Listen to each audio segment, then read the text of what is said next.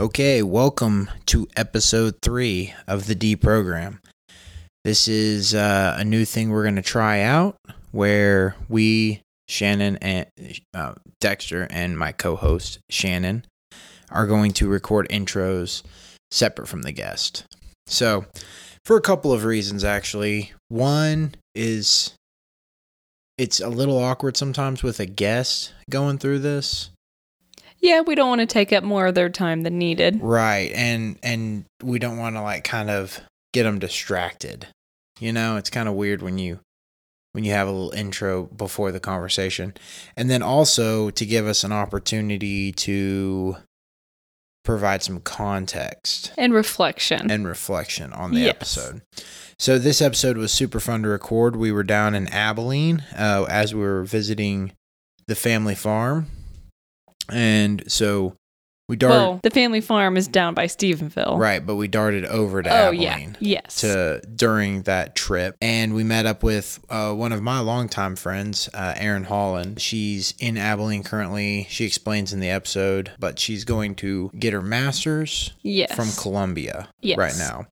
So she's usually lives in New York City, but right now because of the pandemic and some other family stuff. Check out the show notes in the bottom for a link to Erin's Instagram. That's where I would probably recommend following her. She posts. Yeah, her master's is in art. Right, yes. Yeah. Sorry. So you can go to her Instagram to kind of get a feel for some of her work and her interests. Right. And so it's a beautiful Instagram, very touching. She posts a lot of very thoughtful things. So if you're looking for somebody to follow on Instagram that is a little deeper, maybe, I don't exactly know. Yeah, it's funny because I actually just started following her the other day.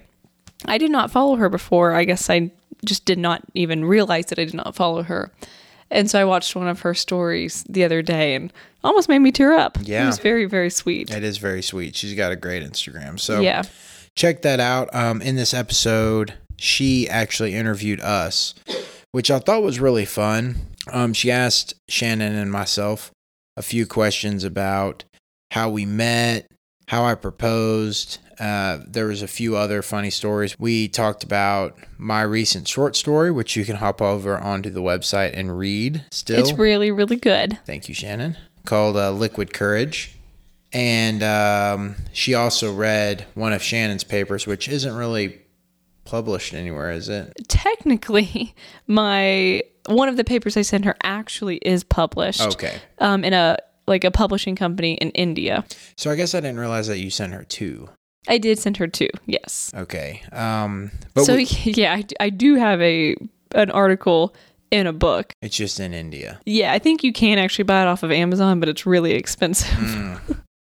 So that was fun. She had some interesting insights after reading both of our works. That was fun. And then we peer into the future a bit, and this is part of what we were wanting to provide context on. We've been kicking around the idea of possibly moving to the family farm. And, Erin, I think just through us catching up and talking, was speaking of it as if it was like a foregone conclusion. But we don't have any dates set. We don't have anything. Right now it's more of just we're talking about it. Yeah, tentative plan. So a little context for that. And then we wrapped up with delving into a bit of art history and some fun conceptual convo around art. Yeah, it was. I actually really, really enjoyed the conversation. I think I like the idea of an intro because, as I just mentioned a second ago, it's also a reflection. And you've been doing podcasts for a lot longer than I have. I have not recorded many episodes, and it's still weird because I find myself just thinking about what I said again and again and again. So, well, it does take a little while to get used to because so often, especially when you're in a conversation, and especially this conversation, where we weren't really prompted beforehand, she interviewed us, which was a fun role reversal. And it is more difficult to be thought out whenever you don't know exactly what you're talking about. Well, and I don't know. I mean, I guess we all say stupid things, but now I'm just saying them into a microphone. Yeah, into a microphone. So I guess I don't know my point, but for anyone who listens to us, just understand that I know that I probably say stupid things occasionally. We all say stupid things occasionally, and that's part of the price of entry.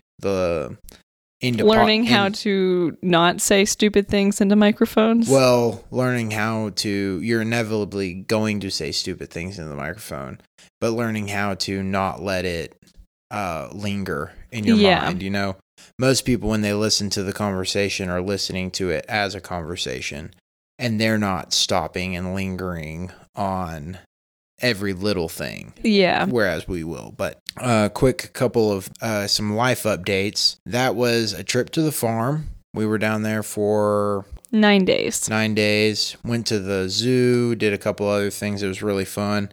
And now Shannon is done with school for the this summer. semester. Yeah.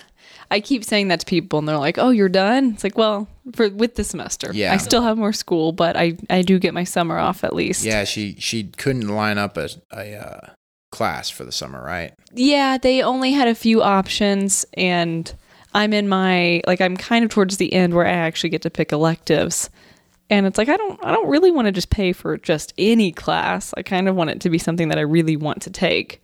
And that just didn't work out. Right. So Shannon's going to be doing some self-directed projects this summer, and we're going to be still working on the house a little bit and playing with the boys and hopefully recording a bunch more podcasts. At this point, we're going to talk about a few ways that you can support the podcast. Of course, there's the easy stuff like, share, and subscribe. Maybe even verbally tell a friend. Also, another way to engage is to hop on Reddit. I don't think there's been any action so far in the little room that I created, but it's the D program. I'll have a link here in the show notes. Oh, I was just going to say also for any future ideas, if there's something that people just would be interested in talking about or wanting us to talk about or look into, yes, or just an interesting concept. Oh, I was just also going to say, I didn't know if you wanted to mention it now, but I think you've mentioned before the book club that we're currently doing. The next episode will be part 1 of Fight Club. So we're hoping to do a book club in conjunction with the podcast. And the first one is going to be Fight Club. So if you haven't read the book, I suggest you read the book. And then we're going to have spot on Reddit where you can hop on, listen to the episode where we talk about it, and then also hop in there if you want to. Well, yeah, if there's something that you find so fascinating about the book or interesting, talk about that. Or if there's any good interviews with Chuck Palahniuk that should be taken into consideration, I would YouTube videos, love to listen to that. I have a tab open for book clubs already. So I have a tab open in Fight Club. So if you do, I know Chuck Palahniuk a few years ago, or maybe a few years ago, went on Joe Rogan's podcast. And it was a really interesting interview. So I definitely suggest everybody listens to that for a little bit of context. But read the book if nothing else. And then watch the movie. Because the movie is really good. Yeah, if most people have already seen the movie, I feel just if you haven't. But if you haven't, you definitely, both in conjunction with each other, it's an amazing thing. So, and now to talk financially, support the podcast. So this would typically be where we would have sponsorships or ads. But we don't currently. So because we suck. Well, we just started. Yeah. But one way that you can, I was trying to think of a way where we could maybe benefit, but also our listeners would benefit. And without doing traditional ads. We don't actually want that. Yes, we do not actually want that. So this is a cool way. If you follow down in the show notes, support under the support section, there will be a Coinbase link. If you do not currently have a Coinbase account set up, you can click that link, go over to Coinbase. This is a crypto exchange. If you hop on there and you put $100 into that account, You will get $10 of Bitcoin and I will get $10 of Bitcoin, which will go to the podcast, possibly buying some new equipment and investing in stuff to make the show better. Decentralized blockchain applications will revolutionize the future. This is at the base of what cryptocurrency is. Don't be shaking your head about missing out on the Bitcoin boat or missing out on the Doge explosion, because the boat is still in the dock and it's still loading. And so we all need to increase our financial literacy in almost every single form of fashion. Yeah, it never hurts just to learn about anything. Right. And I think at this point, cryptocurrency has at least proven itself as... It's here for a while. Yeah, it's not just a fad. So it doesn't hurt to learn about it, just to see what's going on. And that's another thing that's great about Coinbase is once you create an account, it actually provides you articles at the bottom of the page. And then you can watch videos to earn Bitcoin, right? A bunch of different. Just different reward tokens. you in tokens, but I think I've watched a few videos, and I want to say I'm up to maybe $20 that I've earned just by watching videos. That's cool. And it's cool too because you're learning a little bit more about the DeFi world. So it's super beneficial, really. But so follow the link in the description and set up a Coinbase. Deposit $100. You get $10. I get $10. And it's the first step towards understanding the future. We'll go with that. So don't invest. Number one, I'm not a financial advisor. And number two, do not invest funds that you need immediately. This is anything that you invest in there is to learn, to grow, to understand the DeFi networks and how these things work. Because there's a lot of different stuff that goes into this. It's incredibly complex. It's incredibly complex, and it's basically a bank. You become the banker in some ways. So, of course, there's a high entry to that. You know, you have to learn it and you have to engage with it. But if you start engaging it now, like I said, this is pre-expedition, right? So the ship has not loaded, the wagons have not gone west, the gold has not been found in California or whatever, you know. This is the beginning of opportunity. This is the whispers in the crowd, right? So hop on this. It's a great way to support the podcast, and it's a good way to get you started down the road. Is there anything you would like to add on to that? No, I don't think so. I think it's just a win-win. It's a win-win, and it's a good way for you listeners to support the podcast while also just doing good for you. And I mean, how many of us have, number one, been in the position of where you hear about cryptocurrency and you still have no clue what it is? It's kind of fun to have a little bit more knowledge than the next guy. And especially so you can start to contextualize conversations that people are having around this stuff. I mean, it's just, there will be a lot of different things that define the 2020s, but cryptocurrency will be one of them, I promise you. So check that out, and hopefully you enjoy this episode. Come back. Thanks to Aaron. Yes, thank you, Aaron, for giving us that time. And oh yes, quick shout out to while we were in Abilene, we went to Grain Theory. Mm-hmm, so if you're ever in or around the Abilene area, it's a great little microbrewery, coffee shop, and restaurant. They've got very good food, very good drinks. The food was delicious, and Abilene was popping. Was it a Thursday night? It was a Thursday night, and the restaurant is downtown Abilene, and we could not find any parking. I mean, it was busy. The restaurant was busy. People were walking around. So it was just nice to see like a nice little square. I guess it wasn't technically a square, but a downtown that's been revitalized. Yeah, I don't know. I mean, I guess revitalized. Yeah. Well, yeah. It had life in it. It had life in it. Anyway, big shout out to them. That was a lot of fun, and hopefully we'll be in Abilene again sometime soon. That's all we got. That's all we got. So hopefully you enjoy this episode, and until we talk again, peace out. What gives you the right? Well, I am a ticking time bomb of fury. This can't be happening, man. This isn't happening. You could see it. Well, what if there is no tomorrow? start melting, ladies, because the boy is hotter than hot. I'm the best chance you've got.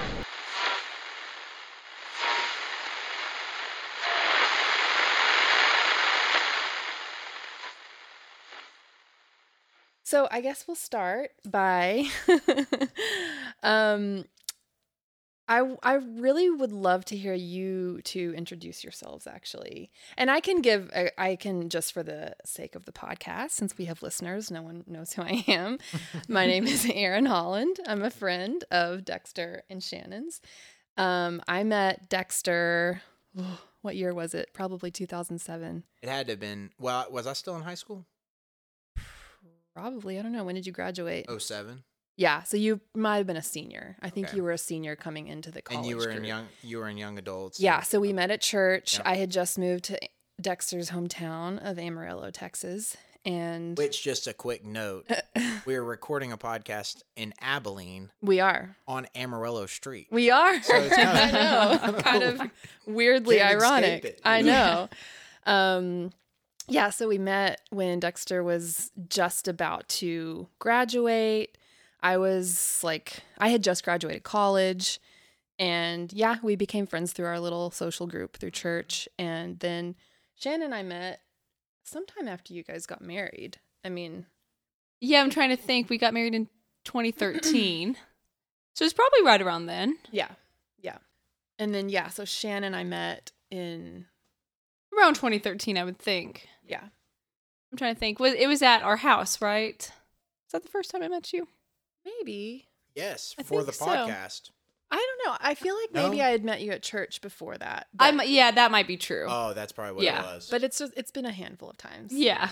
But so I had previously been a guest on Dexter's podcast called Panhandle Primate. And when he told me that this podcast was happening, I said, I would love to interview you and Shannon. Because I feel like I've had enough of my time on your podcast. 2 episodes. I know, 2 episodes. I want to hear from y'all. Yeah, so back to what I was saying before. Oh, and we're in Abilene because I live here currently. I've spent the last 10 or so years in New York City, and I'm currently in graduate school there. But because of COVID and some family situations, I'm back in Abilene for a little bit and living in this sweet little apartment on Amarillo Street. So I wanted to ask both of you to just describe yourselves in whatever way makes sense, if that's relationally, professionally, or otherwise. Well, what do you mean? Like, do you mean like in regards to each other? No, just I mean, that Just would be desc- interesting for you to describe each Yeah. other, actually. No, just I think it's interesting for your listeners to have a sense of who you are, how you would describe yourself, and That is interesting. Yeah. So How just it- describe yourself. kind of how it So feeds I would into say a contrarian by nature. Mhm. I would say that I am inquisitive to a fault Mhm. and adventurous.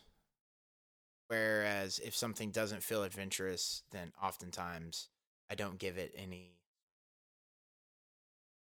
attention or effort. Mhm.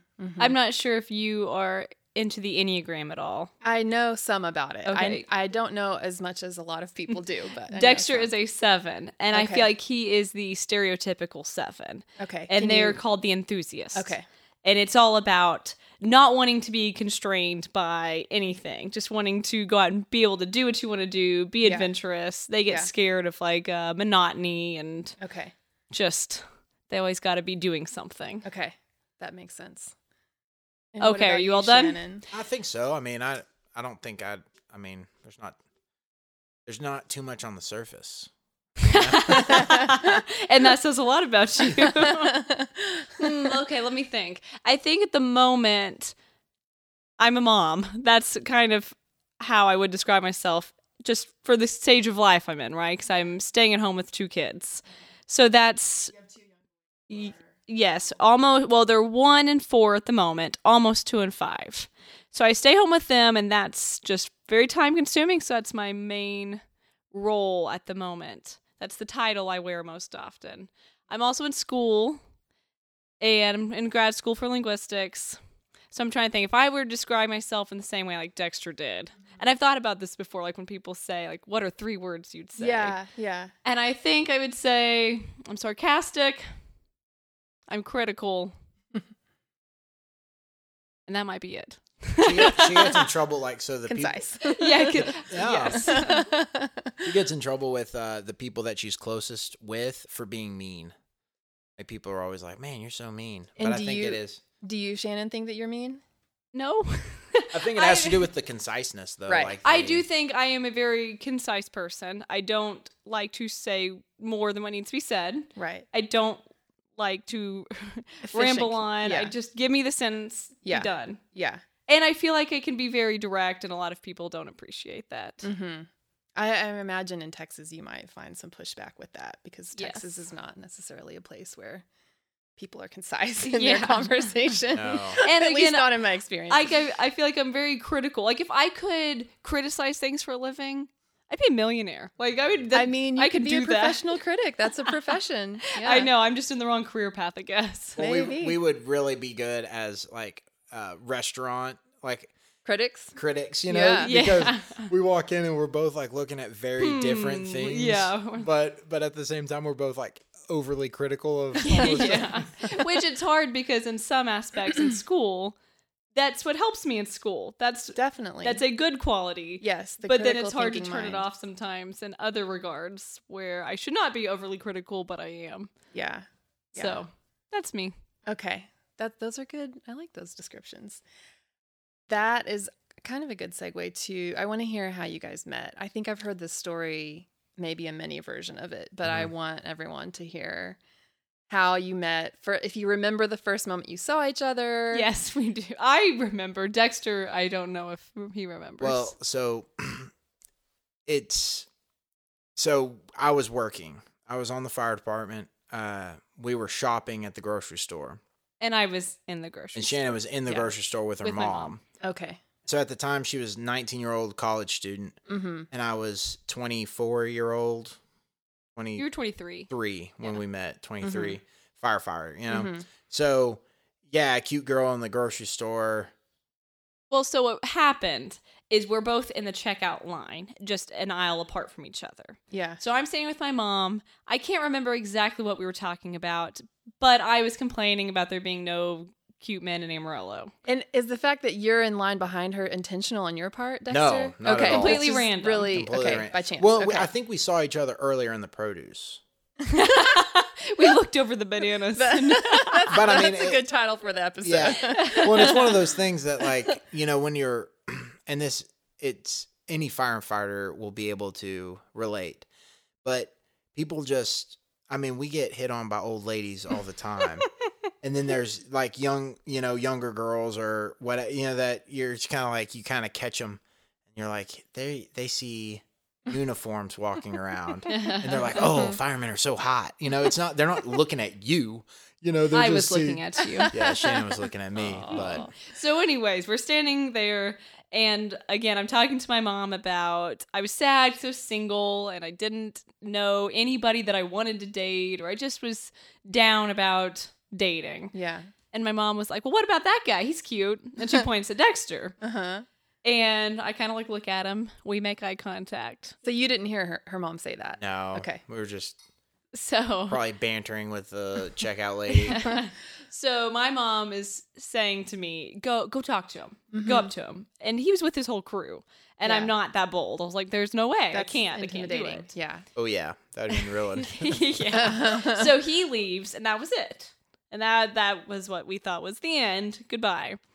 Well, my mom has a friend who grew up around Amarillo, just knows everybody. So, and she was our neighbor. Okay. So we were heading home. We stopped in to say hi to her, and my mom was just telling her, like, oh, well, there's this cute fireman that Shannon didn't talk to. Yeah. So her friend picks up the phone and calls a fireman she knows. And is like, hey, we need to know a name of somebody. Can you tell us who Whoa. would be at this station or at this grocery store at this time? Wow. And it turns out that the guy she called had been my driver the majority of my career. Or up to that point, I think I'd only been on for like 3 years, 4 years. How many firemen are in Amarillo, by the way? Total, do you Probably think? like 250 Okay, plus. so that's a lot of guys Yeah. to. Well, and that's what he said. Do Is guesswork he was about. like, it could have been anybody, you know, Exactly. like brown hair guy, you know, Yeah. whatever. But he was like, oh, Dexter. I bet it was Dexter. Or I don't know who that was, but Dexter's young and single. Oh. Yeah, so it was like just. But you also here's- didn't know he was single, so that was a good guess on the guy's Yeah. part. Yeah. Yeah. So he gives me. He actually gave me like Dexter's name, phone number, address, everything. Whoa. Which, He did? yeah, that's how. I mean, I I didn't. thought she Googled her like. No, I'm pretty sure he gave it to her. Huh. Wow. Anyways, I didn't even know all I he- did was look. I him didn't up. even know he would against have known my. regulation. I didn't even. I just know. looked at my mom and was like, "Well, do you want to Drew. drive by his house?" I was like, "No, I'm not going to be that crazy." Which was okay? probably a good move because I had couches everywhere. No comment. Yeah. Uh-huh. So I just got his name. I looked him up on Facebook. And at the time, your profile picture was like this Halloween costume of you in this like ruffled suit. I was like, I don't know. I don't know about this. I think I had a mustache and I was like drinking a Corona or Yeah. So something. you were like, "This is the guy, but the suit's not doing it for me." Yeah, I was like, I'm do I not really want to go sure. through with this? Okay. But I did, so I made up a complete story because I didn't want to be like, "Hey, do you remember me from the grocery store?" That's weird. Whoa. So I like made up this story. I was like, "Hey, so and so gave me your name. Just you know, he was trying to hook you up, and haha, like here I am. I don't know. It's Whoa. true. I didn't want to sound creepy, And so he had instantly called me and was like, "Hey, dude, some girl, evidently she tried out for the Dallas Cowboy cheerleaders at one point or something, and they called me, and so I gave her your number, so she'll probably be hitting you up." So like he like gave me the story, and she's Yeah. giving me this completely like, "Oh, blah blah blah." Yeah. So it was a pretty funny. Okay, so you got the message after he had already called you. Yes. Right, you got the so message. he from already her. knew I was lying. Yeah, Okay, he called. okay. He called me as soon as he got off the phone. Okay, and was yeah. like, "Hey, man, I just Yeah. blah blah. I gave out your name, you know." Okay. So So I messaged him, and then he had me over for pizza. yeah, we kind of went back and forth on Facebook, and then she came over for pizza, and Criticized your pizza. she criticized my pizza. She criticized a lot of stuff, but The food critic. and it was kind of one of those things where it was like into us dating. It was kind of like a trickle into us dating, like kind of like I was like, I don't know about her, and she was kind of the same way. Like I don't know about him. We're Yeah. My we're favorite in slightly part- different life stages and stuff. So Yeah. Is that after our first date, I talked to my mom, and she's like, "How was it?" Mm-hmm. I was like, "I don't know." Like she's like, "Well, what do you Yeah. think of Dexter?" I was like, "I don't know." Yeah. She's like, "Was it good?" I was like, "I don't know." Like, and she was like, "Well, what does that mean?" I was like, "You'd understand when you meet him. I don't know how to describe it." it's like not sure if it's good. And she was like, "Well, will there be a second date?" It's like, "I think so. I got to figure this thing out." Yeah. Yeah. I Here mean, we I are. don't know is not a bad that's not a bad thing to feel necessarily because at least there's a little bit of curiosity. Yeah. I mean, it wasn't a no.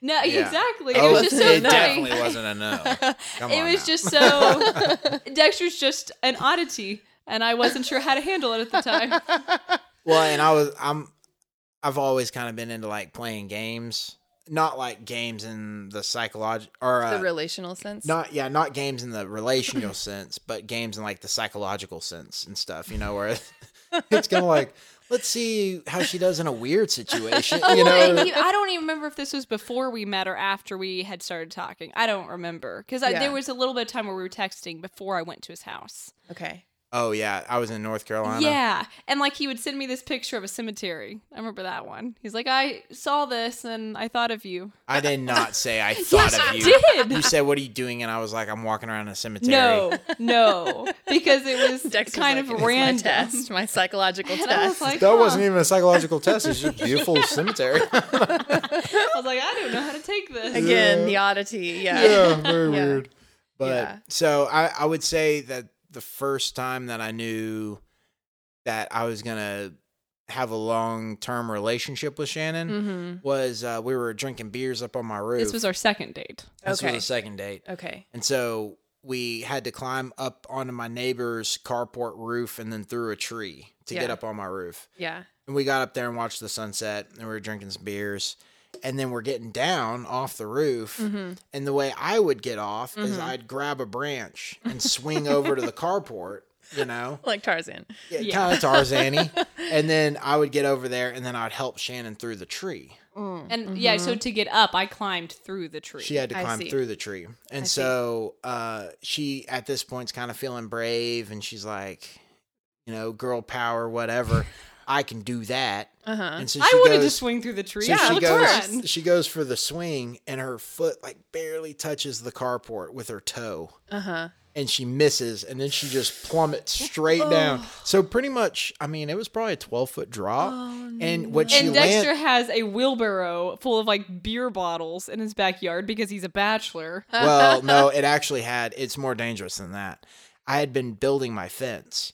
And so I had man. like wire, like the wire that they used to band the Yeah. pickets together. Yeah. And concrete and like the top of posts that I'd cut off. So like, you know, circle. I mean, it was dangerous, and it had water in it. It probably had Yeah, like that's the grossest part. it just probably had rainwater. like 6 Yeah. inches of rainwater in it. Yeah. And so she falls off of my roof into this wheelbarrow, and I'm like, I mean, at this point it's like pitch black. We watched the sunset. Yeah. We've been up on the porch, and I guess probably at this point I can't statute of limitations, but she was underage. So we were drinking I beer. think that his first thought was, "Oh crap, she's underage. I'd be giving her beer." Drinking beer on this roof. I was like, oh, girl's only like 19 or whatever. And so I'm like looking over the edge, and she's in the darkness. And I'm like, oh, I'm gonna have to take this girl with a broken ankle to the emergency room or Yeah. something. And I'm like, are you okay? And she responds back, oh darn. Like, oh darn. And I'm like, are you hurt? And she was like, no, I'm just a little embarrassed. And so I took her out into the yard and hosed her off, and then we No, so I get it. He helps me. Like I get out of the wheelbarrow. Yeah. I'm just kind of disgusting from being in the water. I'm just had like water all over my legs and everything. Yeah. So he's like, "Are you okay?" I was like, "Yeah, I'm good. I'm just kind of dirty. Can I go like inside and just clean up?" Yeah. He goes, "Well, how about I hose you off?" The fireman. Yeah. I'm like, which I actually think okay, that's reasonable. Yeah, I mean, she was disgusting at that point. You know, she'd fallen into some stagnant water. But at that point, I was kind of like, you know, she can probably hang around for a while because, And what was it specifically about that whole I mean, moment that was first like, off, just that was it for you? just the durability Yeah. of her. You know, Yeah. I mean, it was like Yeah. this Oh, girl's darn. this Yeah. girl's durable. Yeah. You know, and the Yeah. fact that she wasn't like throwing a fit or Yeah. you know, He's like, she I'm fine. she took the whole thing with like laughing with Yeah. a great attitude, and Yeah. we ended up having fun the rest of the night. And Yeah. you know, Yeah. it was Yeah. it was just a. Whereas I think that there's a lot of you have to have that kind of personality to be around me because like you know like- Resilient. yeah, I mean I feel like all of our encounters, like continuing after that, were even that way. Because Yeah. even our proposal, we were broken down on the side of the road in a van. Really? I Okay, bought tell this. me that story. so I'd bought this like camper van off this guy, He was and going to it- remodel. and he was like Okay. he was a redneck dude, and so it was like a blacked out The windows were tinted super black dark. windows, Mm-hmm. but it had like electricity in it and a mini fridge and a bed and all that stuff. And so we were going on a trip up to Colorado, and I was hold on, sorry. How many years into this? Like how long We did you did it guys for a date? year. Okay. yeah, we did it for a year, Okay. and then so we're about to head up to Colorado, and I was gonna propose to her in a campground in Colorado. Mhm. We get to Dalhart, right? The if you're from Dalhart, I feel sorry for you. You know, it's Where like- is Dalhart? I So- actually don't know where It it was is. like I've heard of 45 it. minutes away. Yeah, from so like Amarillo. if you're heading from Okay. Amarillo I to thought it was Colorado, you close, drive yeah. through Dalhart. Okay. We didn't make it very far. It's Yeah, it north, wasn't. north. Yeah, it was maybe 50 minutes, maybe an hour. Okay. I don't know, maybe more than that. Probably about an hour outside Yeah. of Amarillo. Okay. And my van overheats or whatever. And then we like make it like coast through Dalhart and then like up this, you know, and We then, had to get out and almost push up a hill. yeah, it because- ends up man. cooling off, and so we're This is heading gonna back. Be a long drive to Colorado. Yeah, so we turn around, we're done, you know. Okay, So okay. well, we were gonna go back to Amarillo and get my other car, Yeah. my Subaru, and then drive up. Yeah. So we're driving back, and then it dies again, and then it dies again. And then we end up on the side of the road, and it was hot. And the car won't even run. We can't run the AC. And so We at we're, this point just had to wait for his mom to come tow us back or Yeah. something like that. So my mom had to go to Shannon's mom because Shannon's dad at the time had a big old truck, big F. Okay. But my mom was too scared to Yeah, tow but us she back wouldn't by tow us herself. back. So my mom had to go to Sherry's house, pick up the truck and Sherry, and then drive to Dalhart to tow us It back. had already to been town. hours at this point that we've just been Right. stuck in Dallas. Yeah, Okay. it's just Ugh. terrible. The whole thing's terrible. man. And I'm like, I was going to propose to her that night. You know, we were going to have a good evening or whatever. And so we're just sitting there drinking beers on the side of the road, and it's hot. And they're hot beers. Yeah. No, they were cold. They were not. They were warm They might have because it been was warm. hot outside. We didn't have anything. We didn't think we'd be Anything to drinking cool them. it. Yeah, they Yeah. weren't. Anyway, so we're like drinking these beers, and Shannon was like, she was like, you know, if I had to be stuck on the side of the road, I'm glad it's with you. Oh. And I was like, well, that's a good segue into a proposal. So we proposed, broke down in the Texas heat Very on the side of the romantic. road. She said yes. It's romantic. Well, It's then- a better story than doing it at some, beautiful campsite. Yeah. Yeah. Well, and it's so funny very because unique. and I Yeah. still see like occasionally on Facebook it'll pop up somebody's like proposed and it's like these beautiful pictures and everything's like planned out perfect. When with the this- girl's like all dressed up with their Yeah. nails done, and the guy like prepared a band or something. Yeah, this one is like literally. And then every time we drive through Dalhart, it's like, oh, see those grain elevators? That's our spot. yeah, that's where I proposed. That's nice. Yeah. Next to the propane filling station. Yeah. I love that. Yeah. So that's kind of our relationship Yeah. condensed Yeah. microcosm of our Yeah. whole relationship has been Yeah. that. But it's always been good because she's always had a great attitude. And He said he didn't want to like set me up with high expectations. Yeah. You succeeded. Yeah. We can only go up from here. So I think that's actually a good segue to something I wanted to ask you because we talked about this before, but you previously had a podcast called Panhandle Primate where you were doing one-on-one interviews with people. And then about how long ago was it? 6 months? You started a new podcast. No. A year ago? No, not that long ago. Okay. For This this podcast? podcast? Uh-huh. Just a couple months Yeah, ago. just a couple months. Yeah, so you decided Yeah. to invite Shannon into the Mhm. conversations. And I'm really interested to know how that shifts the dynamic for you and how your vision of the podcast has evolved over time because you've been doing this for a few years now. Yeah. And I'm curious to know from both of you, how does it feel to be in these conversations together and what is it that clicks and So Shannon, she always had like a dislike or something for the old podcast. Like the first one? The first one. Yeah. Like anytime we would I'd get ready to do it, Shannon was always like throwing me shade or kind of like she was like mad or I think that's a something. bit unfair because it did like the podcast would take several hours just to have someone come in, do the podcast, talk, Right. things like that. Right. I did have a baby at the time. Yes, and, I remember. so it was very much like, okay, how do I keep a baby quiet for hours? Yeah, that's hard. While I stay in the other room.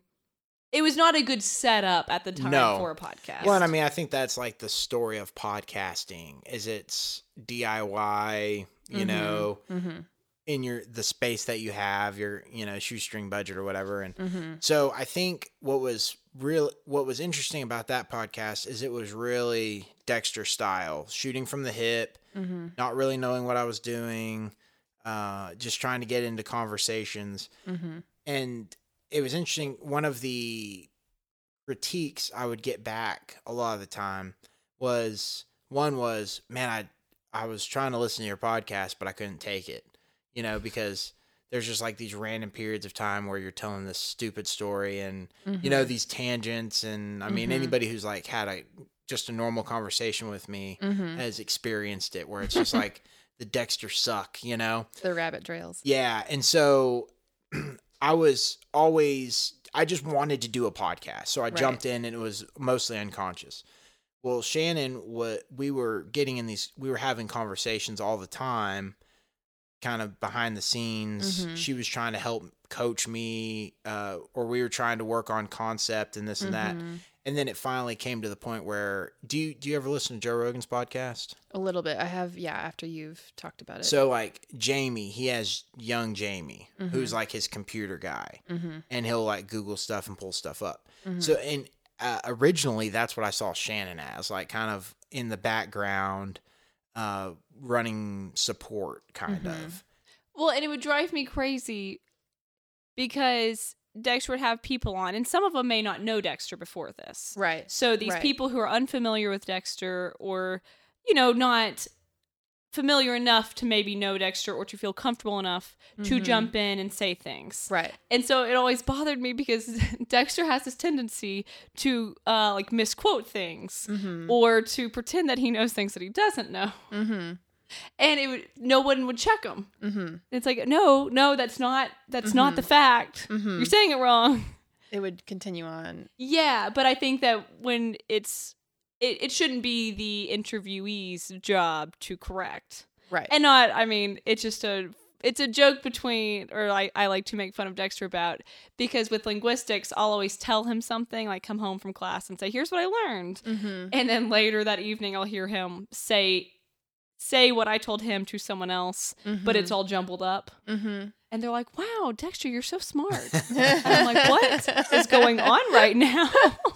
Well, no, this is really interesting because before this podcast, you both sent me, I asked if you could send me some writing, like some, just recent things you'd been thinking about. Dexter sent me a paper that was a short story about a young man who stumbles into a bar. In my mind, it was Amarillo. I don't know where it actually was. Yeah. Small Texas town. And he's wanting to just have one last drink before he plans to commit suicide. He meets this older man, this kind of gruff gentleman strikes up a conversation with him, and they, the short story is about the kind of transformation that happens through that conversation. And Shannon sent me 2 papers from her linguistic studies, which were these 2 papers were night and day from each other. Oh, yeah. Very different. And Shannon's papers were about the linguistics and how can I summarize them? There's so much detail. There's you talk a lot about the impact of colonialism into the educational system and how the trickle down ends up affecting different communities. Yeah. And what I thought was interesting about these 2 very different,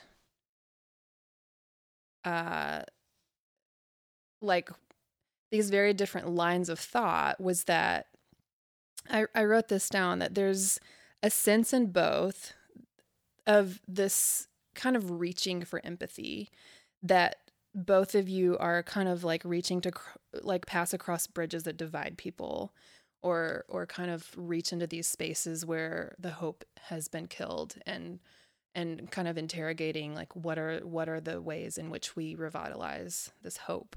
So I was curious for both of you, what do you see as being like, where do you think that feeling comes from? Do you think that there's something of that's in the core of connection between the 2 of you? Is that something that you feel is true based on what you've written? Well, so it's interesting because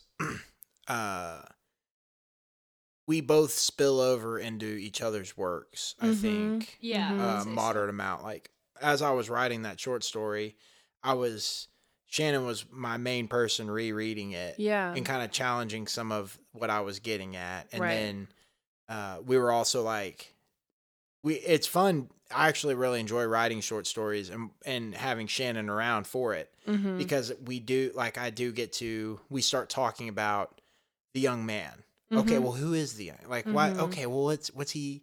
Why? Okay, what's he doing there? What's he saying this? What is he? And and then you kind of like dig into it. Well, I think the same thing's true with her scholastic papers. She'll be doing the same thing, and we'll be having coffee in the morning, having these conversations where we do end up spilling over. Shannon could jump in on this, but people would probably say I'm not empathetic in a lot of ways. So, for instance, I've just seen a lot of situations. The problem is not necessarily societal, it's the person's decisions. But how do you separate societal projections onto a person and a person's individual decisions? Whenever you really start to look at it, it's like, okay, if a person is fat and out of shape, can't get off the couch, but they're drinking 2-liter Coca-Cola all the time. Well, whose fault is that? It's like Coca-Cola uses psychologists to make you want it. They use flavor scientists to make you want sugar. it. I mean, they're addicting. Like they do everything. They stack all the decks to make this person want it. So is it their fault for wanting it? You know. Well, and I think this is where we are very much on the same page in our interests. Is we're both very interested in the macro level, Right. idea of things. Right. So I think neither of us are very empathetic people on a personal level. Right. And I don't mean that to sound bad, but those things, like I've had people tell me like I'm not a very sensitive or emotional person. I'm not. And if someone's dog dies, like I'm sorry, dogs die. That's I'm sorry. Like I don't mean to be mean, but that is life. But then even when we were preparing for the zombie episode and I was reading about zombies and I was reading about like the idea that they were scared that they maybe were, or okay, I guess we're talking about Haiti. I didn't contextualize that. But like if Haitian, is that how you'd say it? Haitian. Yeah, Haitian slaves were concerned that they maybe are just subordinate people and that even in an afterlife they would still be slaves. That maybe they could not die and enjoy their afterlife. And that for them, death was like their only hope. And like that, I was almost in tears reading about that because like that bothers me. I don't care if an individual person's dog dies. But when we're talking about a nation of slaves who are concerned that they may not die and have a good death, Right. it gets to me. And I feel like we're both on that where it's like, what is society's responsibility?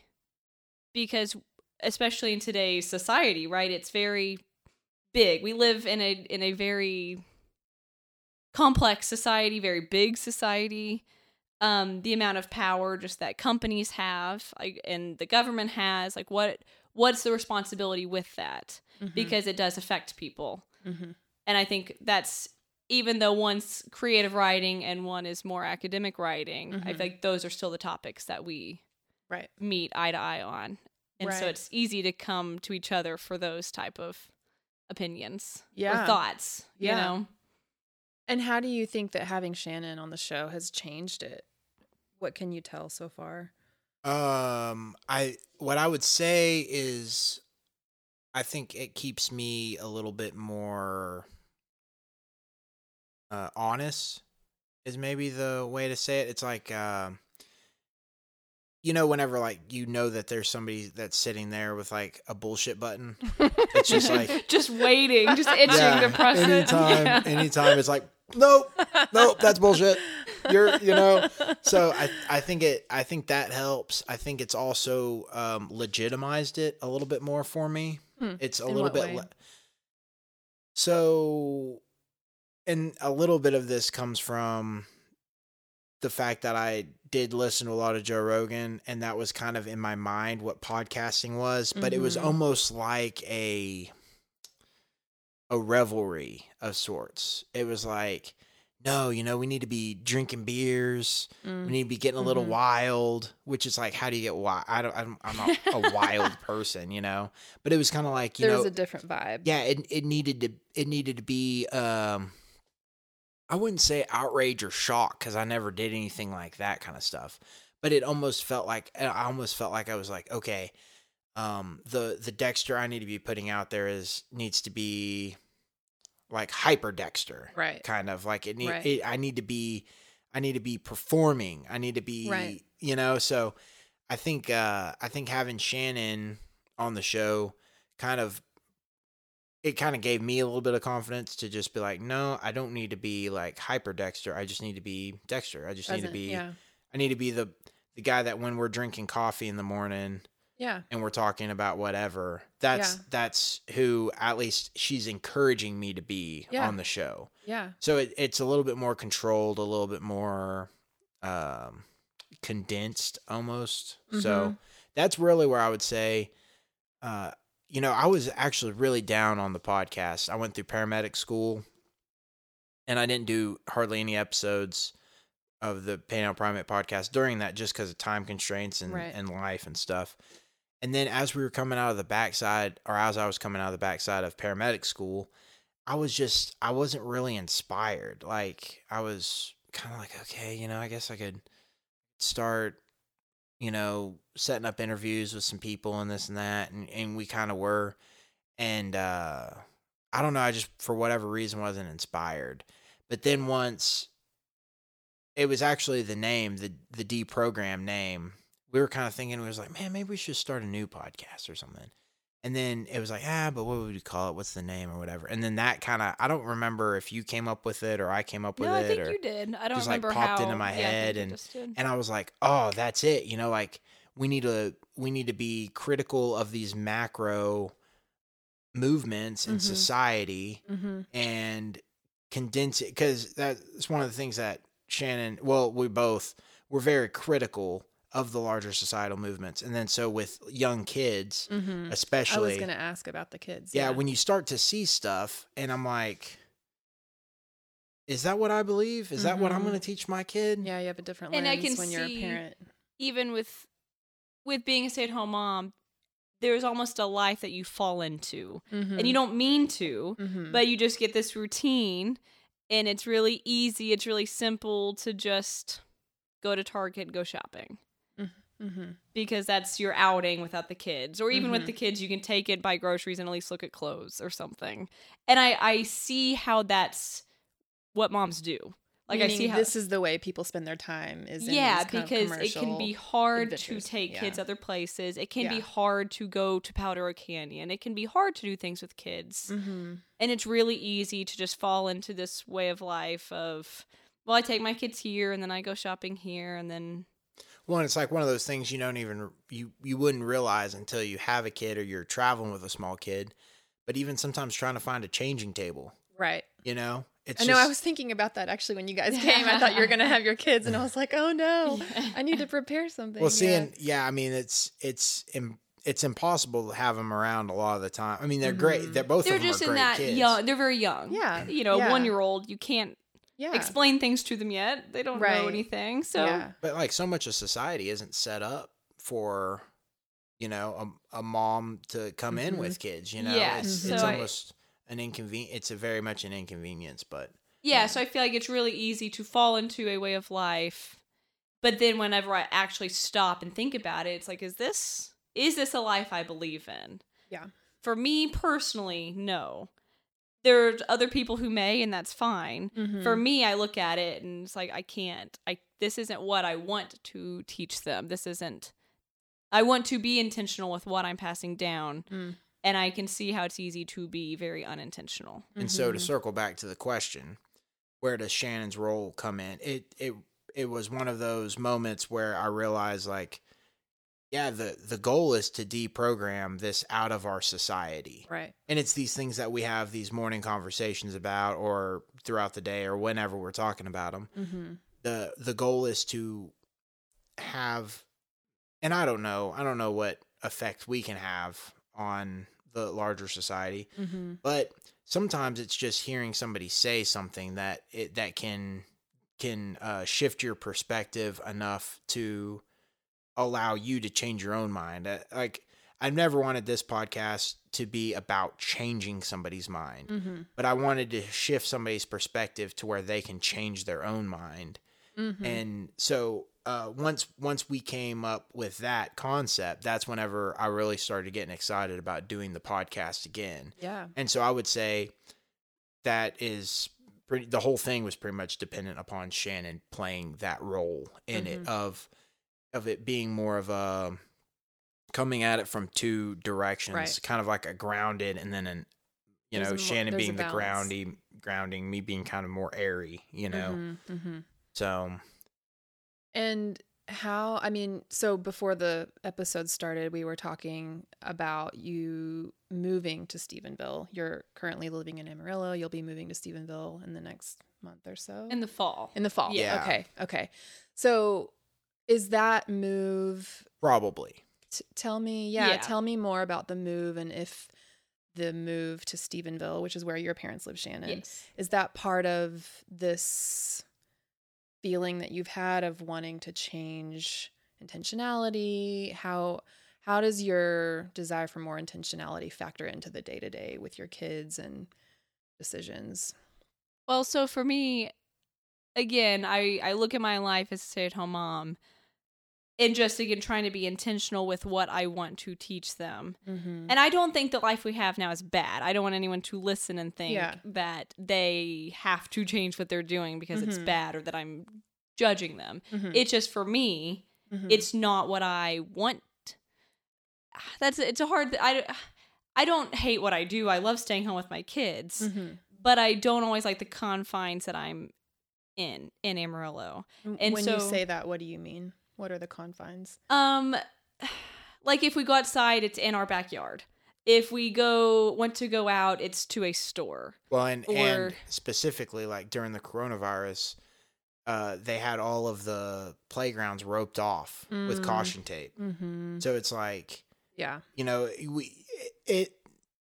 that specific experience really helped us to realize, like, okay, a lot of these aspects of being in a city that makes being in the city really appealing can be kind of taken away pretty quickly. And then what are you left with? You know, we're very lucky with the house that we have, and we have a big backyard and everything. Yeah. But still, I mean, I just feel like I believe in a life that's very sustainable. And that's not necessarily what we live currently in Amarillo. And I do want to get to a place to where we can grow more of our own food, have more of our own space, and be able to just rely on ourselves more. That's what I believe in. And it kept bothering me that I say one thing, and I feel like when I would get into conversations with my friends, I would always say these things like, oh, well, this is what I believe in. We all need to be doing this and this, but I'm not doing it. And it really bothered me. And then how am I supposed to teach my kids, you know, oh, well, it's really important to know where your food comes from, but let's go to the grocery store and buy a package of something. Right. And again, that's not bad. Food is one thing that I'm really passionate about. And I want my kids to know where food comes from. And I'm not really doing that right now. We have a small garden in Amarillo, and I try what I can, but I just want to do more. well, and specifically, with the move and the possibility of a move and all that stuff, I think more it was just like we've got opportunities. I think for so long I felt like, okay, I've gotten lucky with how things have fallen to this point. So, like, why try to change anything whenever I've been blessed up to this point? You know, like, why try to change the trajectory and risk, you know, like, kind of a risk versus reward model. And so I think we're both in this spot where it's an opportunity to imagine a life that neither of us were really allowing ourselves to imagine. So that for me, because I'm really happy at work. I'm really happy with my friends for the most part. I don't know if I would say that we necessarily, like, we're not really going to church or anything anymore. So that's kind of a, you know, toss up. Don't know if we're going to find a church anywhere else, but it's kind of one of those things where you start to, it's like, what is keeping you in one spot? And if you have an opportunity to do something else, it's like, well, maybe you're not going to lose anything by doing a new opportunity. I feel like every time I'd go through it in my head of, okay, Amarillo or Stephenville, like, which one do I pick? Every time that I kept coming back to choosing Amarillo, I felt that it was very fear-based of, I'm scared to make a decision outside of this, therefore I will stay right here. And I almost just want to move just to say I can do it because I've never yeah. lived elsewhere. I was going to ask, what are the fear factors in moving? You told me before we started the episode, your parents live in Stephenville. So Yeah. there is a bit of a safety net they have land. There's a place that you can stay. There's kind of a setup that you're walking into that makes that feasible in some ways. But what are some of the fears that you have, like jumping into that now? I feel like both of us are the babies of our family. And in a way, I feel like for a while we never pictured anything else because I feel like we just always kind of took what came to us. Mm-hmm. And neither of us chose to be in Amarillo. We're just here because our families were here, right? Yeah. And I think we just always accepted things. And it's this weird shift, like psychological shift to say, okay, I can actually decide things in my life. And I feel like both of us maybe just recently made that shift of actually having more of an active control on our More decisions. agency, yeah. Yeah. Well, and for me, it's stability. I mean, like I've now been at my job for coming up on 12 years. Wow, really? Yeah. Wow. Yeah. So I've been on for 11 years. Wow. And then beyond just my main source of employment, I've got part-time work anytime I want it from multiple different places. I mean, it's like, it's just kind of one of those things where Amarillo, it's not risky for me to be there. And you're a 7. And I'm a 7. And so it's kind of one of those things where, and I've felt that from pretty early on in my career of like, is this it? Like, Well, we have talked about moving before. We had originally talked about moving to Colorado, I think, before we even had kids, just because we wanted to do something. And it always came back to Dexter's retirement. Like, well, he has a very good retirement in Amarillo, and why would we leave that? Yeah. And That's then the I'm question like- a lot of people have. Yeah. well, and I'm outside of a pretty narrow margin. I mean, I don't have a college degree.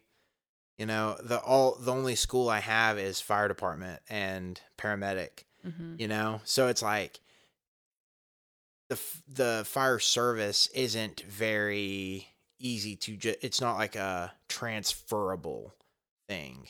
You know, you kind of have to go through It's a very whole new specific. hiring process, and Yeah. you have to do all these different things. So it was kind of one of those things that always came down to, I mean, honestly, for me, fear. It's just like How do we leave something so comfortable? well, and like I'm only valuable within like this pretty narrow channel, you know? And it's part of the reason I ended up being a fireman was because I don't have a very broad imagination as to careers, you know? So it's like, oh, fireman. It's like you go into any elementary school and half of the boys are going to be like, oh, I want to be a fireman when I grow up, you know? I mean, everybody, you know, so I think that's kind of the unknown of like insurance and like how do you have a life, a mobile like that you can move whenever you're in a like only narrowly valuable. It's kind of how I viewed myself. Yeah. So it sounds like maybe for both of you, the question of vocation is smaller than the larger desire that you have to, I don't know, to challenge yourself, to put yourself in a position where you're not comfortable anymore. Yeah. And where do you think that where are those questions coming from? I mean, it sounds like you've had some dis-ease being in Amarillo and the comfortable climate there, but like deeper than that, where do you think that's coming from? Is it because you've been just dissatisfied? I mean, it sounds like you haven't been totally dissatisfied, but it's interesting that you're really throwing yourself into a situation where anything could happen. Yeah. In a way. I don't feel like I'm dissatisfied with my life. Right. I love Amarillo. I think I have a very great life. But yeah, I think it all comes back to comfort in a way.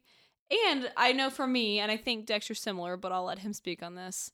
For me, I don't think I've ever challenged myself. I mean, I've always done well in school, but even growing up, I never dreamed of... I never thought I'd actually do something, which maybe sounds terrible, but like my mom was a stay-at-home mom, so I just assumed I'd be a stay-at-home mom. Mm-hmm. I never really dreamed of much, Mm-hmm. and I never thought I could. And so even when I went to college, I thought I'll get a college degree, and I was originally just going to be a high school teacher. And then I realized I actually did not want to do that because I didn't like writing lesson plans. But then I didn't know, I've always just accepted things because I didn't know I could do anything. And it wasn't until after Dexter and I went back to college the second time that between Dexter being very encouraging, I had a few really encouraging professors that I was like, oh, maybe I'm capable of doing things. Absolutely. Which sounds weird. I don't know. It doesn't sound weird, though. I think a lot of women struggle with that. I just feel like, of course I have decisions. Of course I can make things. But I also have never felt that way. And I don't know. It's weird to say because I had a great childhood. I had great parents. I've felt that, too. Yeah, it just feels weird to be able to think that I can actually do things. And I've never, ever challenged myself. And now I just want to. I just want to do anything that's challenging. Just to prove that I can almost. Yeah. I have a couple of perspectives on that. One, we're not doing something as crazy. You know, I mean, right. You do have there's a bit of in a lot of ways, it's not like we're not moving away from something per se, so much as moving towards something. Yeah. That would be like kind of one thing. But then the other thing is, I think what we're hitting on, it's interesting because like with our society as a whole, we have a lot of the times it's identity politics. Mm-hmm. So it comes down to women feel this way or this or that. And I genuinely think to kind of get to an earlier point, I think that this is a generational thing. Like I think the doubt that y'all feel, that I feel, I think if you kind of go across probably anybody in our range of ages, we all kind of feel like, man, I don't think I can do that. You know, like, I don't think that's for me. I don't think I can be the professional in the room. I don't think I can be the one that's on the stage or whatever, you know, like which is strange because I think some of the older generations, are against us, or I wouldn't say against us, are down on us or diss us or whatever for being like the everyone gets a trophy generation. But it does seem to me like there is this slight not feeling like we can do it kind of a thing. I don't exactly know. It's just that kind of popped in my head when I heard y'all talking about that because I do think, now granted, I do think that being a woman, you know, is an added layer to that. I do think that identities do play a role, but I think that's kind of to the point, not necessarily running away from something, but running towards something is I kind of want the feeling, I want my boys to have the feeling that it's like, no, I mean, you get to make some of these decisions. Right. You kind of have control over what you're doing with your life. Yeah, and such an important time for them to know that in the direction that the world is headed. Mm-hmm. Yeah. I mean, that's to feel like you have agency. Yeah, just I've been thinking about that for both of you. What does it feel like to have kids in a time when the environment is crumbling? You know, we're looking at a future where we may have multiple pandemics in the next, for the rest of our lives. Mm-hmm. We don't. I mean, though it's just technology is changing rapidly. I mean, there are so many things that I think I would feel if I were to consider having kids, or if I had kids, and I can understand the feeling of wanting to be very intentional, especially now. Yeah. Well, it's also, see, like when you're saying that kind of stuff, it actually makes me excited in a way because. And it's one of the things I want to do with this podcast is like, how does Dexter have a impact on the world? One person in one firefighter town. in Amarillo, Texas, no education, just kind of a normal dude who's not particularly charismatic or anything, you know? well, in a world that is very destabilized, that's whenever it presents opportunities. It's a dynamic environment versus a static environment. And I think that's, to me, like, even like as you were saying that, I was like, yeah, here we go. Here we go. You know, like to play off the zombie apocalypse, you know, one of the things we talked about in that episode was how there's a character, Glenn, in The Walking Dead, who was like a pizza delivery guy in the normal world. But then in zombie apocalypse world, he's a hero. He's the man, you know? It allowed him to bust out of like these confines that he was living within. Yeah, social in the world. norms and stuff. And see, I think that's what really excites me. And on like a larger scale, like with women, you know, it's like we're not in the same stable world that we were 50 years ago. There's a lot more roles if you're willing to do the role, you know, like get out of your comfort zone and do something, you know, like it's a little bit more open. The opportunities are a little bit more open. I'm not sure if you've ever watched Mr. Robot. I have to bring it back at least once an episode because it's my favorite show. Okay. But there's a line that just a character says, because it's kind of dystopian. Yeah. It kind of has like a dystopian look at society. Maybe like a revolutionary look, or, you know, what would a revolution in today's society look like? Kind of like that viewpoint. And it's set in current times. Yeah. Yeah. Very current. So one of the lines a guy says is, "It's an exciting time in the world right now." And I seriously, like, I think of that every day. I'm like, it's an exciting time. Like it's scary and unknown. Yeah. But what an exciting time. Yeah. These are the times that things are shifting. Yeah. And I do think of it with Emmett Callahan. I do try to be very intentional about not being scared of change, which is one of the reasons, like, I want them to experience change, because their world is probably going to change a lot. Right. I have no idea in which ways, but it's probably going to change. And I just see people around me being so scared because change is so uncomfortable.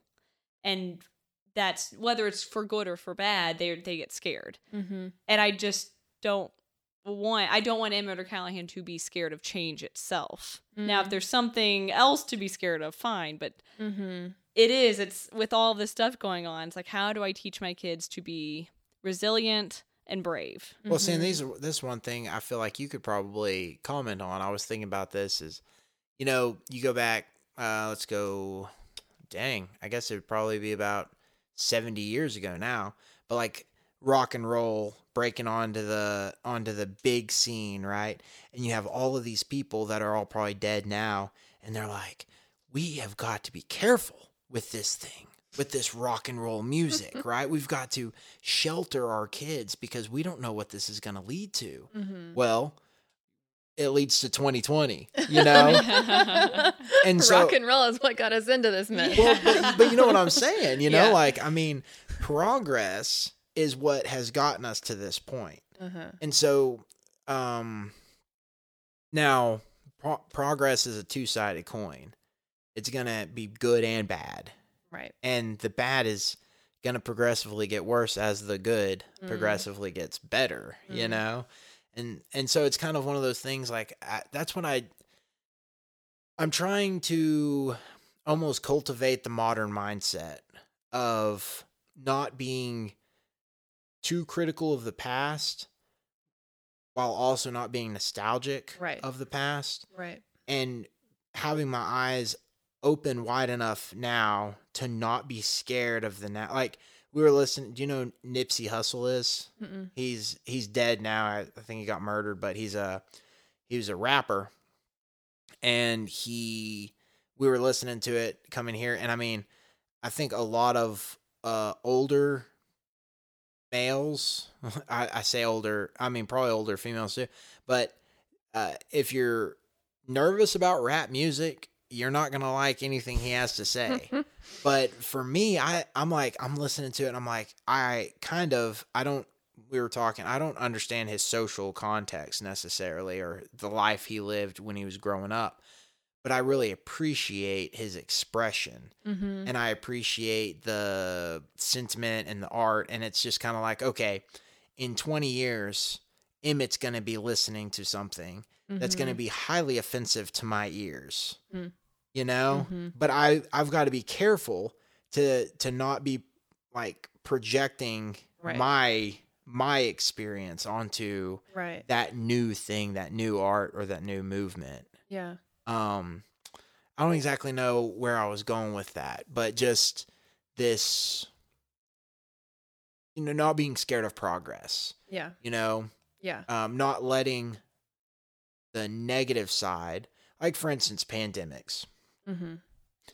Yes, we're going to have these pandemics are going to come through, but I don't think that the pandemics are going to come through like smallpox came through, you know?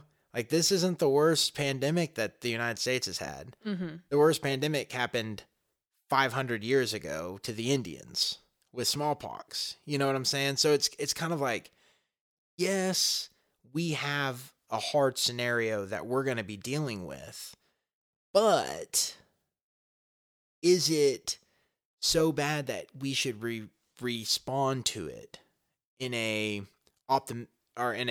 pessimistic way? Yeah. You know? Well, and I think it's an interesting point to bring up art into that conversation, because we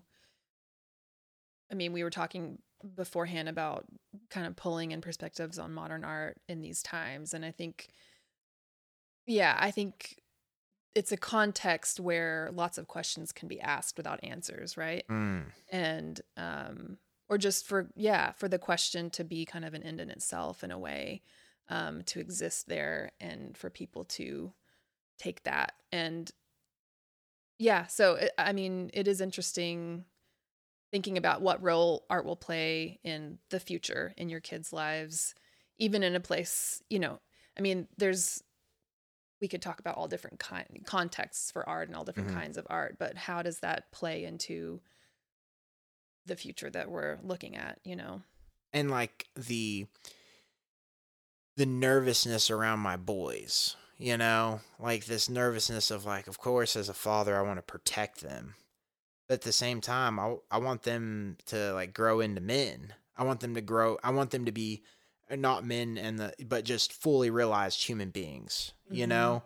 And so it's kind of like, can you become a fully realized human being without being a product of your time? You know, without engaging with your time, like, I kind of, and now granted, I don't think that this trope remains the same today, but I always think of like the homeschooled kid whose parent was homeschooling them because they wanted to protect them like from a the sheltered world. homeschooled. Yeah, one that it's not about educating your kid better. Yeah. It's about protecting your kid from the world. Well, Yeah. then you lose all of these aspects of the world that are yours. Like, It's a weird thing that I've thought about a lot because, you know, I pray about Emmett and Callahan, and half the time I never know what to pray for. Because there's a part of me, of course, that's a mom that says, please protect my children. Right. Give them a safe lifestyle. Right. Just something safe, keep them safe. Right. Don't let anything bad happen to them. I'm sure that's a very deep survival thing within you. Yeah. But then when I think about it, it's like, is that really what I want for them? I mean, is that really what I think that they are designed for? To be safe? Right. No. And if truly, I would love for them to step into whoever it is that they are, boldly, bravely, and to take on the new world, whatever that may be. That's what I truly want for them. And to play a role in whatever form, whether it's small or large, I want them to do that, to interact with their world. But yeah, I'm scared of that, but that's life. And I think about art, and at least when I think about literature, because that's the art I'm most familiar with, most of it was produced by hurt people. Right. And it's like you almost need some sort of suffering to produce something so beautiful. And so it's a weird thought as a mom. It's like no one wants their kids to suffer, but that's experiencing life. So it's just like, yeah, you went just the right amount of suffering without it being too much. Just enough to appreciate things, but not too much to where you kind of go crazy. Mm-hmm.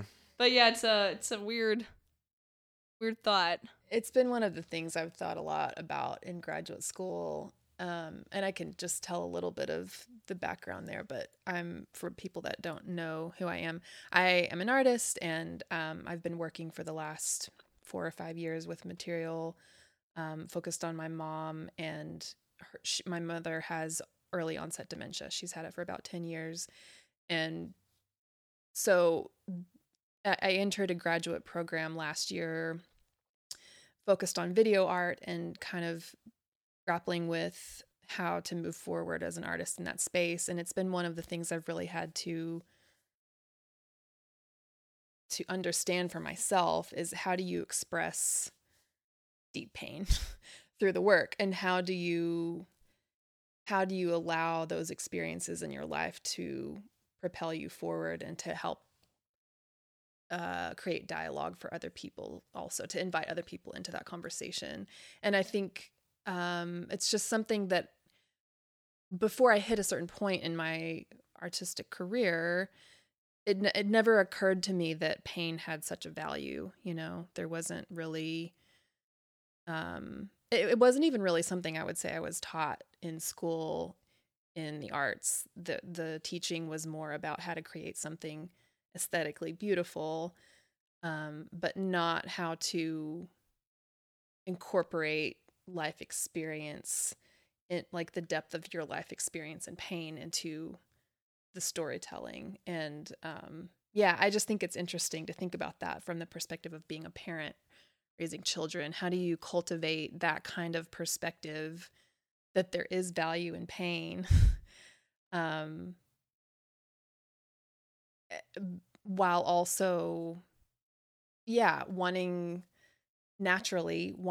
a level of safety for your kids? I mean, what's the balance there, and how do you we will figure it out as we go. Well, I mean, it's a very fun thing to think about in like a terrible way. But I mean, on the fire department, I've seen some like really sad stuff, and I don't think, kind of interesting how you talk when you were in art school, they were just teaching you the aesthetics. Mm-hmm. Well, I don't know your art teachers, but I imagine if you had this conversation with them, they would probably be able to tell you a thing or two about pain as well, right? Oh, yeah. Or tell you a thing or two about emotion, or they might even get mad at you when you turn in some art that is purely aesthetic and lacks emotion, or like that might be had those conversations. Yeah, that might be a criticism, right? And and I think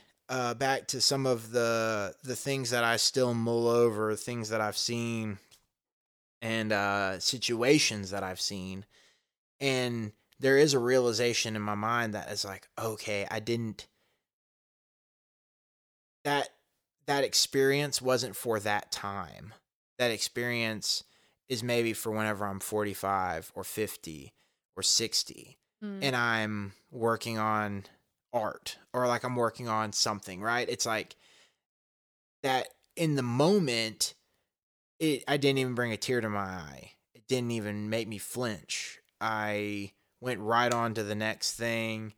And, like one of my buddies was in town the other day, and we were just talking and catching up. I hadn't seen him in a long time.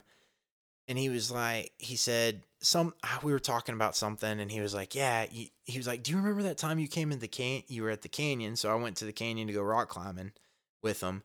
And the night before, we had responded to a murder-suicide, an attempted murder-suicide. And so I'm out there the next morning. That happened at like 5 a.m. And now I'm like rock climbing at 9:30, 10 o'clock with my homies out in the boulder field or whatever, And it just kind of comes up through the conversation, like, about what went on last night.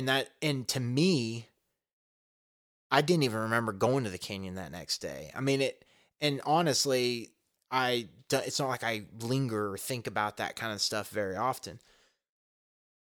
But what was interesting is he was like, yeah, I was trying to think like, wow, this dude just saw some crazy stuff. And now he's just that's what Blake was saying. He was like, he just saw some crazy stuff. Now he's out in the boulder field. That's weird. But it's almost like your art teacher just teaching you aesthetics, right? That's all you were hearing. That's all you were learning in the moment. Because almost you don't have the emotional depth yet. You know, you don't have the brain to be able to process that. I've thought about that sometimes because I think about what I learned of art as an elementary student or high school or college, undergrad. And I feel like I hit this point maybe by the time I was just about to graduate my undergraduate degree in fine arts, where I finally started to see one kind of glimmer of what it really is in its fullness. But up to that point, as you're saying, I felt like the teaching had been more about aesthetics. It was kind of this like, you know, something much more basic. And when I look back, I think I wish they had challenged me more, but I also don't think, I think what you're saying is true. I don't think I could have understood the fullness of what I feel now when even just like when I witness the work that's being made by my classmates in school, for instance. I don't think I could have held the fullness of what is there from the place that I was at, because I had to experience some life before I could appreciate it. And certainly before I could make it. You know? Yeah. Well, I always think about this with music, because now like a song will hit different now that I'm 32. Yeah. But I'm like, I liked this song when I was 16. Yeah. Like, I know I did. Like, I liked this song. But now you hear it. But now I hear it. Like you were saying, that glimmer. Like, you're like, whoa. I've been listening to this song for years. I didn't even hear it until now, you know? Yeah. It's cool. And I think that's one of the unique aspects of art that a lot of people who are not art-oriented don't understand, is that you can look at the same picture and see something different, depending on who you are when you're looking at the picture, you know? So it's a crazy... Yeah. And it's something so beautiful about art. I remember when I first started working, I worked in museums for about 12 years before I went back to graduate school. And I remember when I first started, I would get questions from people all the time. They wanted me to take them on tours through the space and explain everything, kind of, you know, like tell them what it meant. And I always felt I didn't like being in that position, because I didn't feel like they were looking for one answer. You know, they were looking for like a rote description of what the thing is. And that's just not, art's not fun that way. I don't think. You know, I mean, and maybe that's why I'm an artist, but I kind of resented in a way this kind of like pressure to tell people this is what it's about, because I wanted for people, and I usually wouldn't take them on tours, and I wouldn't answer questions. I would kind of like, you know, if anything, just give them a ticket and tell them go see this show or whatever. And, you know, I wanted people to ask their own questions. Have you ever like learned anything about Zen or read anything about that? To me, that kind of had a Zen vibe. It's like you go to the Dalai Lama and you say, tell me the meaning of life. Yeah. And he says, puppy. And you're like, what? I need to go get a puppy? Or what does that mean? What does that mean? You know, but it's kind of one of those things, like if you're going to him to ask what the meaning of life is, then you're not on the right path yet. You know, the meaning of life is going to be different, and you can't rely on somebody else to give you the meaning of life. You have to like self-actualize it. And I think that's what's very frustrating.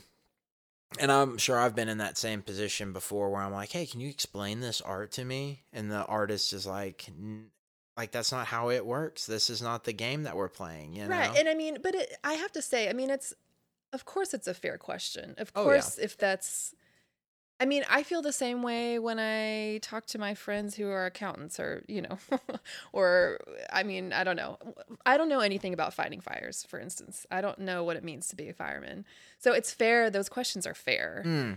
To a degree, though. At least to get started. But- like, what am I looking for? Right. What is some context? Well, and Some I of that do, stuff. I do think course, that there is some there's- teaching. Of course. And that's why we have context, curators yeah, and you that's should why say. we have, people. I mean, certainly there's professions of people that are tasked with educating people about the arts. That's, that's a huge part of it. And it's a privileged position for me as a person who's gone through a lot of art education to say, just to be like, figure it out.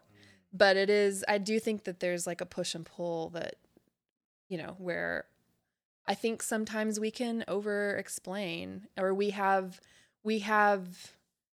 I can only speak for myself. I mean, I have a desire sometimes to know the ins and outs of a thing in its completion and to have one answer. And I don't know. Just don't think that's always, art's just not that way. Yeah, there's a lot. I think of it too with school, because like reading. I think teachers start in like middle school. Probably even elementary school, I don't know, trying to get kids to engage with books more than just reading them, but engaging. And that takes years. Yeah. You almost have to start a kid as a kid Yeah. and hope by maybe high school that they Yeah. can actually read a book and get something out of it other than just the words. Yeah. But yeah, it takes years to Yeah. get to that spot, or at least a certain maturity. Yeah. So for kids, I don't know if an elementary, middle school kid can engage with it too much because they're just not Right. there yet. Yeah. But they're practicing. They're reaching and it different takes levels. practice. Yeah. Yeah. But I guess in school, there's only that one type of art that they really look into, which is interesting. Yeah. I mean, What I do you guess mean by there's just one kind. Well, like art, I guess I classify books in with art, right? Mm-hmm. And so we take English class, and from the time of elementary school, we're practicing writing Mm-hmm. and engaging with text in that way Mm-hmm. for tests, like STARS test, whatever it is nowadays. You have to write a prompt, you have to read things. But then, I don't know, it's not till like middle school that you even get to take art class. And I never even hardly took it because I already had other electives. So it's kind of interesting because I almost know nothing about picture art. I don't how else we would classify it. Yeah. I can Visual talk art, about yeah. books, but I never learned anything else about paintings. Mm-hmm. So it's kind of interesting that schools really harp on this one medium, Right. but not on others. Not as much on music, not as much on... Yeah, it's kind of, I guess I've never really thought about that before. So it's interesting because I did in this episode want to take like a quick dive in because you were at the Museum of Modern Art, right? Mm-hmm. So like what does it mean? Like what does modern art mean? That's a good question. There's more than one definition in that case because modern can refer to a specific time period in art history. It's actually starts like in the late 1800s. Like think about Van Gogh. Like Right. the What Impressionism. is the Rites of Spring? What is that opera called? Opera House in Paris. That was like the first modern building. Do you know which one I'm talking about? I don't. Oh, okay. Continue though. I'm actually reading a book over this called The Rites of Spring, Okay. and it's all about the cultural side before and during World War One. And one of them, I know she had a book. You had a book by Gertrude Stein in there. Uh-huh. But she Gertrude was Stein, yeah. actually at the debut of this. The Beaux Arts? No. Is that the name of the opera house? I'm not sure. Anyway, it's like the first modern concrete modern structure, and Okay. it's this new opera house that this guy made, and they debuted the Rites of Spring, which was a ballet that this guy did with the Russian ballet, but it was very modern. Like it was the first one where Breaking convention. they didn't care about.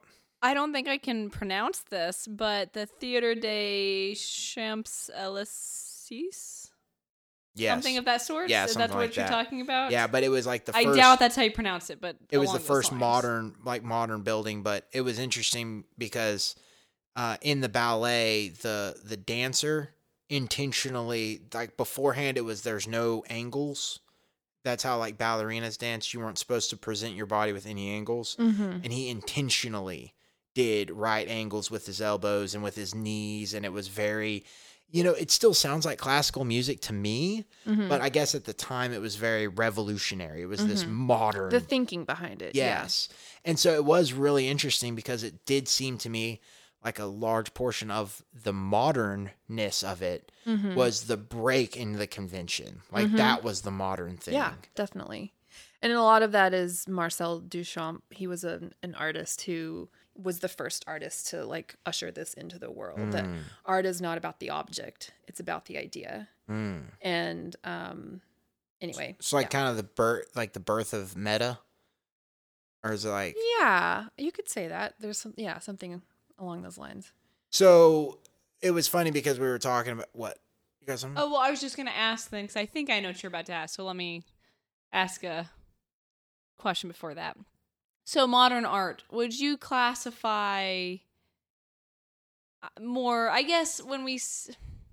Yeah, let me go back. Maybe that's a good thing. Maybe I should go back to the question that Dexter asked. Oh, like me what about. exactly, when you're looking at like pictures, or like what establishes a piece as modern art?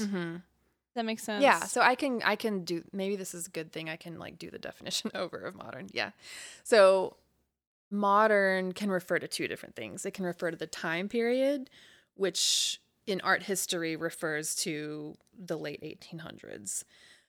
But also modern as the concept refers to a way of thinking in which art is more about the idea than it is about the object. So it is a bit of, like when people say the Museum of Modern Art, the Museum of Modern Art originally started with a collection that was, meaning they own artworks that are part of this time period where artists were, making artworks in this vein.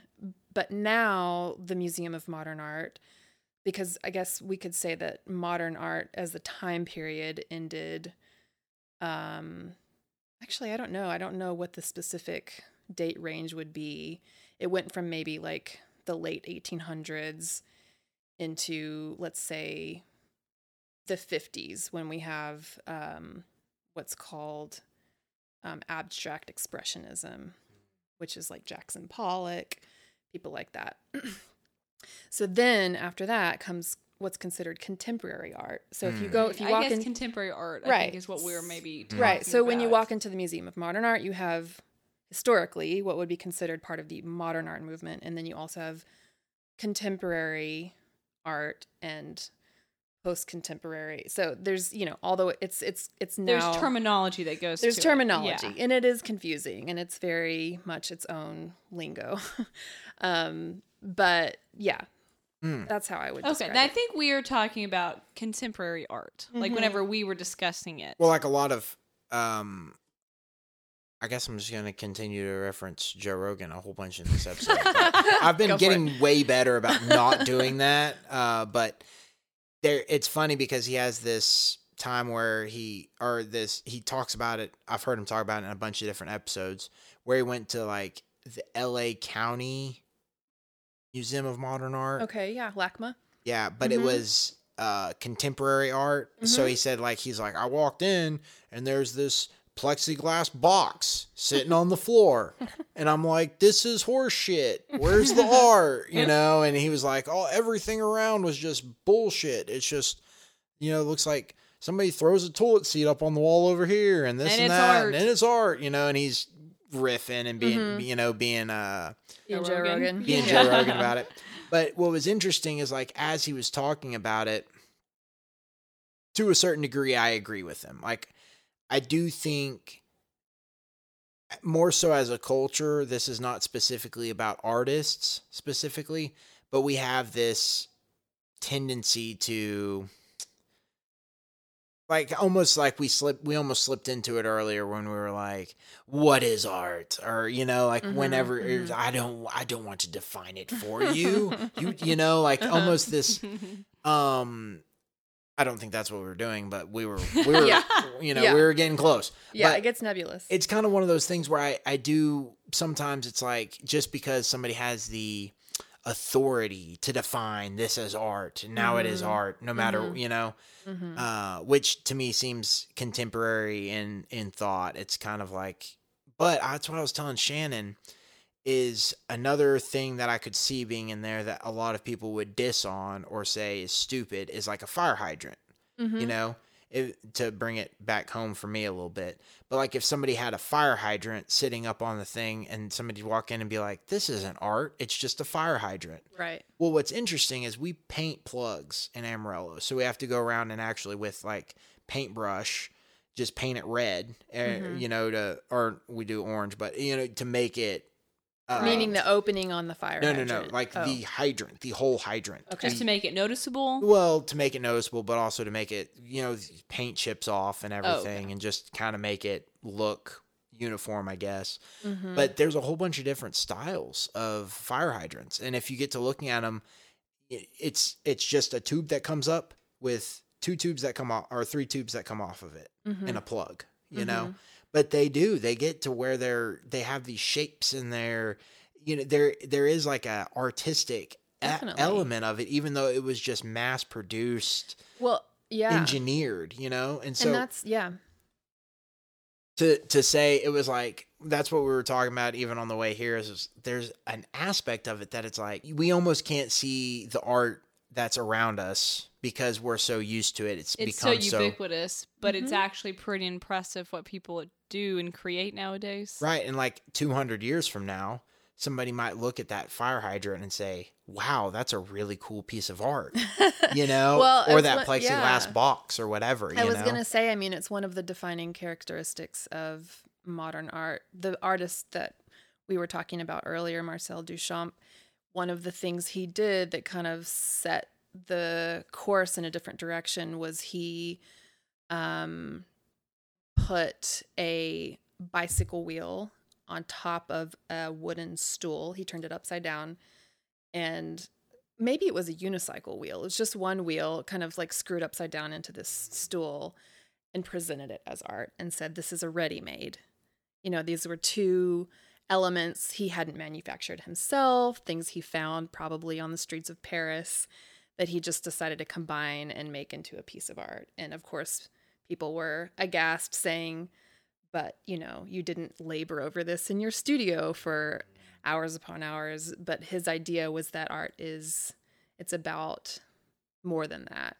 And it is interesting. What you're talking about too is kind of the overlap between art and design, and where is the line between those things. And I do think that so much of what we see in our everyday lives is art, and we don't consider it art in the formal sense of the word. But it's one of the things that I think is interesting about MoMA or other similar museums that have design collections, because you can go into their galleries and see, for instance, like the first Apple computer, or you can see an old vintage car, or you can see an interesting example of a helicopter, or, things that certainly have had so much poured into them in terms of the design and the aesthetics and the functionality. And why should we not consider that as art as much as we do a painting? Yeah. Yeah. Well, something we discussed on the way here, I feel like there's an aspect of art that we expect to be just talent. So I feel like a lot of times I look at art or a book or whatever and think, well, it's art or literature whenever I think I can't do it because it's produced by someone greater. Right. And then there's this idea too, I feel like, of, well, no, anybody can produce art. Mm-hmm. So it's an interesting way to look at things, to think either is art something that can only be produced by someone special or gifted, versus no, everyone's an artist and everyone could produce art if they tried. Well, and what is the definition of special in that context? Yeah. What does that refer to? I mean, I keep thinking of this quote that I think I said in one of our previous conversations on the last podcast, which is something Andy Warhol said, art is what you can get away with. So there is an element to it in contemporary art where there's the talent aspect that we traditionally think of, where it's like, you know, the time and the labor and the education that you're putting into learning the craft of the thing. But then there's a lot of other factors like courage, like ingenuity, like imagination, like, I don't know, the willingness to fail. I mean, there's so much more to it. There can be so much more to it. Yeah. I think about it sometimes. You know, we just finished our back patio, and so it's concrete. And have you ever tried flattening out concrete? Like a think I have. like a It's been a long driveway time. or Yeah. you know, something? Yeah. Were you good at it? Yeah, you know, after you do it for a while, you get into the rhythm of it. See, I was terrible at it. I still am terrible at it. Like, I mean, I'll grab it and I'm trying to flatten, and it starts sticking to the smoother, and then it's kind of one of those things where you're just you know, it's a craft. Mm-hmm. And so the guy we hired to do ours, Felipe, he is like an artist when it comes to the concrete, you know. I mean, like, he put the right slope on it, he put lines in it where he needed to, he built stairs, he smoothed it out perfect. I mean, it's like one of those things when you're looking at it and it's like, okay, it's just a slab of concrete, but it's a craftsman made it, you know. And so it is when you start to like break down what is art, you know, or what is this or what is that. You know, one of the things, I'm trying to remember what in reference it was to, like sheetrock on a house or something. When you do it perfectly, people don't notice it's there. Right. You know? And so like almost the beauty of it is that it's not there. Right. There's also, there's a famous quote by Dieter Ram, I think, that's where he said, good design is no design. You know, where you look at something and you really don't even think about the fact that someone was behind the, you know, the crafting of it. Right. It's almost like you see yourself in it. Like you can almost, this is my, like your computer, or this is my computer. Even though in like a, you know, Walden, like a Thoreau aspect, no, you didn't make the computer. That's not your computer. That's just something you bought, you know?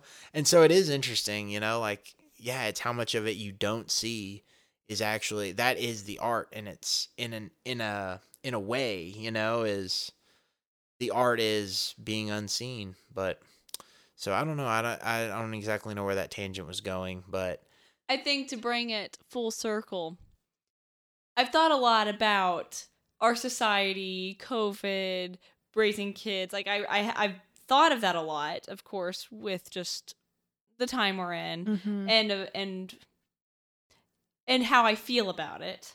And I think art is something that I keep coming back to, that when you look throughout history, it's always been there. Like humans have always produced art. And it's such a beautiful thing that even in the face of like destruction and catastrophe and revolution, people are producing art. Right. And you see throughout art history that in the times when there was civil unrest, in the times when it seemed like the world was falling apart, those are the times when art changes and then things move forward. You know, there's like these breaks. I mean, abstract expressionism is an example of that. People were dealing with the tragedy of World War II specifically, and then all of a sudden it makes a dramatic shift in the way people express themselves, and you know, society is ushered into a new way of thinking. So it's so true. So it's almost, I don't know, it's hard because people are experiencing pain, but there's such a beauty in the ability to produce art, and that humans have always done that, will always do that. It's an optimistic thing. Yeah, there's so much hope in it. Yeah, there is beauty in there. Yeah. Beauty and the Destruction. All right, we'll wrap it up on that note. So, Aaron, thank you. Thank you. This was such a that lovely was great. conversation. Yeah, super fun. And I'm probably going to record an outro separate too. I think I'm going to start doing that. Cool. I'm going to do an outro separate and an intro separate. So, anyway, thank you for coming on the show, Shannon. World out there, peace out.